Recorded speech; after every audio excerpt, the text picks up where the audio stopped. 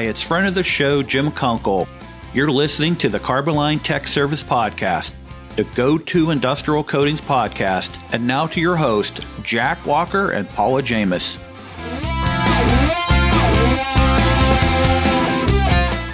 All right, Paul, so we got a lot of things going on. As soon as we get done with this thing, we got to pack up our whole recording studio because... Which is the whole reason why we're ahead of the schedule this week. Yeah, we're going on the road. We haven't said that yet. We've kind of kept it a surprise.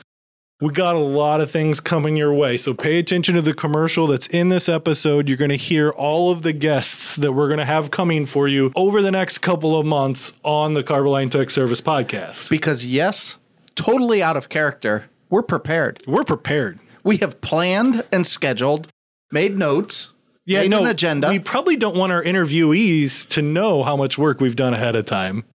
They might not be so willing anymore. You're saying that was what brought them in, was the fact that they knew we were not prepared? Yeah. Okay. Yeah, exactly. So, Paul, how can they get a hold of us for show topics? We've actually got some show topics recently. Yeah, we have. Yeah, so you can hit us at technicalservice@carboline.com. That's the best way and the main way to get us. All right. So, and don't forget, hit that subscribe button. Oh, yeah. That's something part of our New Year's resolution was to help remind everybody, hit subscribe. That way you get these right away. You'll always be informed. You'll know what's coming. You'll know what happens. Because there's no saying. We may release them off schedule sometimes. Yeah, and the other thing that would be extremely helpful is if you could go on to your app that you download or listen to this podcast and give us a rating. Give us a good rating. I think I'm 5-star worthy. I am too. Mrs. Walker, maybe not so much. She probably puts me like a 2-star, but that's not about podcasts. No. I would agree. And I won't even bring up my kids' ratings. No, I'm not cool. My kid's 13. Yours are even older than that. Yeah, so you're definitely I got 16 not cool. and 20. So Yeah, you're the antithesis. I can't say the word. Antithesis. There we go. Hey, Jack makes up words. I do. So anyway, we're here today, and we do have a real topic. Sean Younger, if you remember him, well, you should remember him because we just re-aired his episode. Yeah, you're going to get tired of hearing Sean. But he's back again.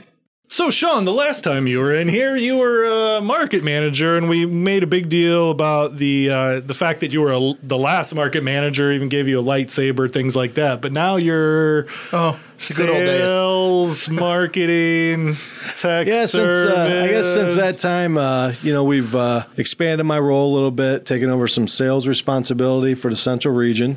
Still doing all the marketing stuff. Our direct fireproofing team, which is what we call it, we handle only the commercial fireproofing products. We like to do a lot of our own tech service as well, and whatever we can do for our customers to support them. That's outstanding. So really what the gist of it is that we brought in somebody who's really a well-versed, well-understood expert in this part of the industry. So when we've got somebody that we want to tap into as a resource and be able to bring that to you guys. Absolutely. Dang.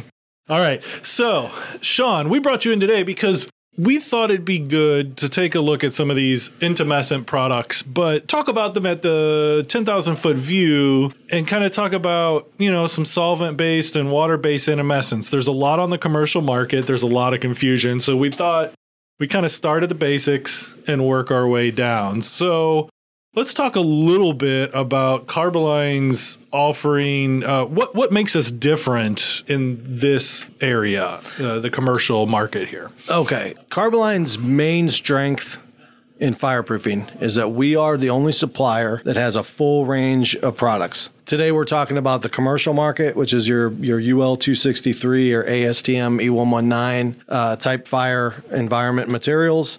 But we also have a full range of petrochemical products as well. On the commercial side, we are the only manufacturer that has water, solvent, and epoxy-based materials. I know we're talking primarily about intumescent materials today, but we also have a full line of SFRM materials or spray-applied fire-resistive materials for low, medium, and high-density applications, both gypsum and Portland. Yeah, they're still missing that A. The SFRMs. So if that's a dash, actually. Yeah. If we talked about it here, why is that important? Because I could see if you only had one of those products, you're going to try to fit all fireproofing applications into that one product. So when you sell a hammer, you're Everything's gonna sell a nail. Yeah. So tell us a little bit about that. Yeah, that's a great point. And I mean, that's really what it comes down to is we're able to tailor fit a solution for any type of project. So if it's going to be an interior project where it's a conditioned area, we have an enclosure, we're not exposed to weather, we would be able to go in with either a water or solvent-based material. Just depends on what would be the better product for that specific application. If it's exterior, we're going to go with a epoxy-based material, which is a true exterior-rated, rugged, durable material. But if you get these types of buildings that are kind of in between that, where it's an interior application, but it's going to be exposed to environmental conditions for a period of time during construction, that's where these solvent-based materials really come into play and really have a big advantage. Like I said, since we have all types, we're not trying to force fit any particular product. We can just take all of our products and look at what gives the best solution for any particular and that's project. really important there, because it would be easy to take any one of the products and make them work. Well, easy might not be the right way, but it would Possible to market one product for all the things. But we know when you have a project, when you have a specification, when you have a build schedule, there's not a universal answer. So we want to be able to handle any challenge that you come with us. We like to think we have the solution for that. Absolutely. I mean, and that's where we come in with these applications for solvent-based materials. We kind of have a better mousetrap, I guess you would say, in that environment where we can come in, we can apply material in situations where with a water-based material you just simply could not do. So let's get into that, because we were talking more broadly, but let's get into solvent versus waterborne and some advantages and disadvantages of both. And then I'd like to touch a little bit where this really ends up is in the application side of things. So that's really where we're going to kind of focus and pay attention, and we'll summarize at the end, but you'll kind of see they both have their advantages and disadvantages. However, at the end of this, we think you'll see that one of them might have a little bit more of an advantage. Yeah, and so what we're talking about, I know we mentioned it briefly as we were running through it. We're talking about commercial applications that are in conformance with the UL 263 or ASTM E119 standards. So there's a lot of standards in the fireproofing world, a lot of different things that you can work towards. These are the designs that we're talking about with these solvent, water-based, or epoxy-based options here. Yeah, and just getting back to the basics of what you're talking about, we have basically three different environments. I might have touched on it earlier, but we have our interior conditioned space, which is going to be a fully enclosed building where you have conditioned atmosphere, not fluctuating humidity, and obviously no freezing temperatures. And you have an interior general purpose, which is basically going to eventually be an enclosed interior space, but during construction, it's exposed to the elements for a period up to 6 months. And then you have your full exterior where the life of the coating is exterior. And I think that's important to note is that what's it like during the application? Sure, that building might all be closed up when it's done. At least you would hope that the building was all closed up when it's done. But during application, is it all closed up? That's the key. Right. And that's where what we're talking about with these, the advantages that a solvent-based material can bring you is when you get to these, columns up against an exterior glass curtain wall or, an atrium area that's basically when you're applying the material, it's completely open. If you're trying to use a water-based product for this type of application, you basically have to build a temporary enclosure to protect the material from getting rained on. In some cases, protecting against high humidity if you're in a high humidity environment. And you have to have basically protect this material for the duration of the application. And we're not just talking about 1 or 2 coats. In most cases, we could be talking 15, 20, for some 2-hour and 3-hour ratings, even 25 plus coats to apply these materials. So you're talking about a month of application, and that's just if weather permitting and temperature permitting and all other things on site going perfectly. So it's a big deal to be able to apply materials in this exposed open frame type construction versus having to have these temporary enclosures or waiting until the glass curtain walls are up. And really the waiting for the glass curtain walls to be up, then you're talking about a space issue where you can't get to the back side of these columns. You might only have a couple inches, 4 inches, and you can't get your fan pattern on that other face of that steel. And with these products, we're talking about aesthetics, right? And we want them to look good. And so it's defeating the purpose if you have a plowed cornfield on the back side. That's what everybody's seeing from the street, looking into the building. So, hey, Paul, it's time for a little self-promotion here. They're letting us out of our cages again. That's my favorite place to be. Out of your cage? Out of my cage. That's true. So we're coming live to you again this year at SSPC Coatings Plus. Okay, we'll be in booth 1111. That's 4 ones for you. If you're 1111. Yes. And we're going to bring you live excellent Carboline Tech Service content. You should look for people like Bernardo Duran coming from the International Zinc Association. Dustin Young is going to be coming to us from SSPC. Kyle Smith from a little company called Carboline. Joe Walker. We can't forget Joe Walker. He's the prez. Yep. All right, and then we got the other prezes, Bill Worms, the executive director of SSPC, and Bob Chalker, the CEO of NACE. Then there's going to be, Jack and I will have a couple of shots that we get in just of us, being able to talk about some stuff that's on our mind that next week. So we have a lot of exciting content come to you guys over the next couple of months, and we will be doing them live in the booth. And unlike last year, it's going to be more like the normal Carboline Tech Service podcast. We are going to have these guests, but we are going to talk about topics more than themselves and their company. That's right. Most of these guys we've already talked to about something already. So we're going to be getting specific about a topic that they are an expert with. So we hope to see you there. If you're at Coatings Plus in Long Beach, come by, give Paul and I a hug or Laker tickets, whatever. It's cool. Thanks for listening to the show. And we hope to see you in Long Beach. So let's take a second here. So we've kind of talked a little bit about it. So we got solvent and water base. And then, like I said, application is obviously the key. So let's talk about those specific advantages that solvent-borne materials bring you during the time of application. Okay. So really the number one advantage of solvent-based materials is schedule. When we're selling solvent-based materials, we're selling this schedule improvement that we can offer. You're doing 2 coats per day at 90 mils wet versus a water base, you're looking at about 45 mils, generally only 1 coat per day. And the reason why you're only applying 1 coat a day with water base is because the materials have to be fully dry to support the weight of the next coat. Otherwise, the entire thing could come sliding down on you. And humidity levels directly affect the evaporation rate of that water in that product. It's something that the solvent-based materials never have a problem with because there's not a bunch of solvent sitting in the air preventing it from evaporating. Yeah, because even when you go to a solvent-based product, although your humidity level in your atmosphere is going to slow it, it's not going to stop it. But when you're talking about a water-based and your atmosphere is already saturated, there's nowhere for it to go. I'll never forget painting a house during the middle of a thunderstorm and my project manager being pissed that I couldn't get the second coat on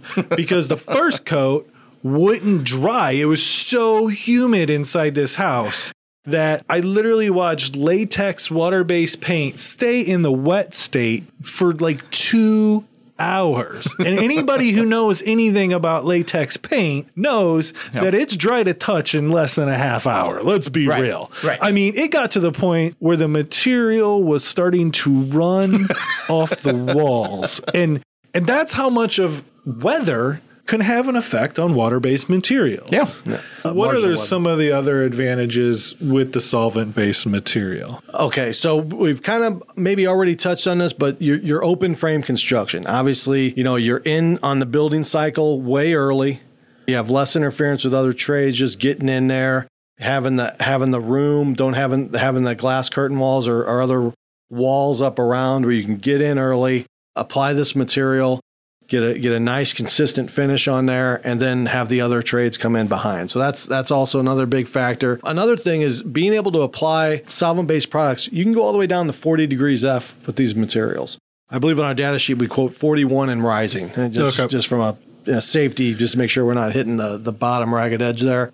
But heating a workspace environment on one of these projects, a water-based product, you can't go below 50. So just the difference in cost and time it takes to heat something and maintain 50 degrees versus maintain 40 degrees is huge. Also, like we'd already talked about, but high humidity, any climate, even, I mean, St. Louis is a perfect example. You know, we have extremely humid summers. You know, if you have this high humidity, the water-based products just can't properly dry, and you can't get the production that you can with a solvent-based material. The other thing is, you're talking about a high build application. So like I touched on, we're applying 90 mils per day. So really, we're essentially able to cut our application man days in half.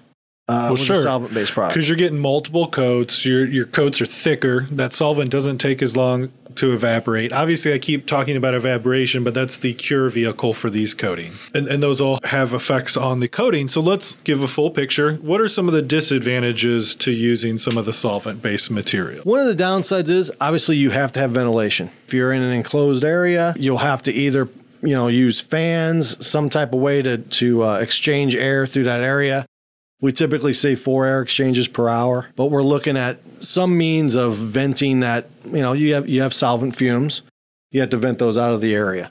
It needs to, at minimum, be under roof. I think people can get carried away with saying, okay, solvent-based materials can just be exposed to weather and everything. You still have some limitations that I would say it has to be at minimum under roof and watertight. Another thing is it can't be exposed to freeze-thaw temperatures. All of these products that we're talking about, interior products, they're interior rated, so they can't be exposed to repeated freeze-thaw cycles. True, but they can handle some weather, the solvent-based materials, like we said. But the key with if they get wet, and I probably should let Paul do this because he said it a couple times. It's the general philosophy when you're painting something. It always has to be clean, dry, and dull to get the best performance. And that second This word, is no different. Dry is important. And keep in mind that when you take a thicker material like a solvent-based intumescent or a water-based intumescent, well, first off, if the rain or something hits water-based intumescent, you no longer have intumescent.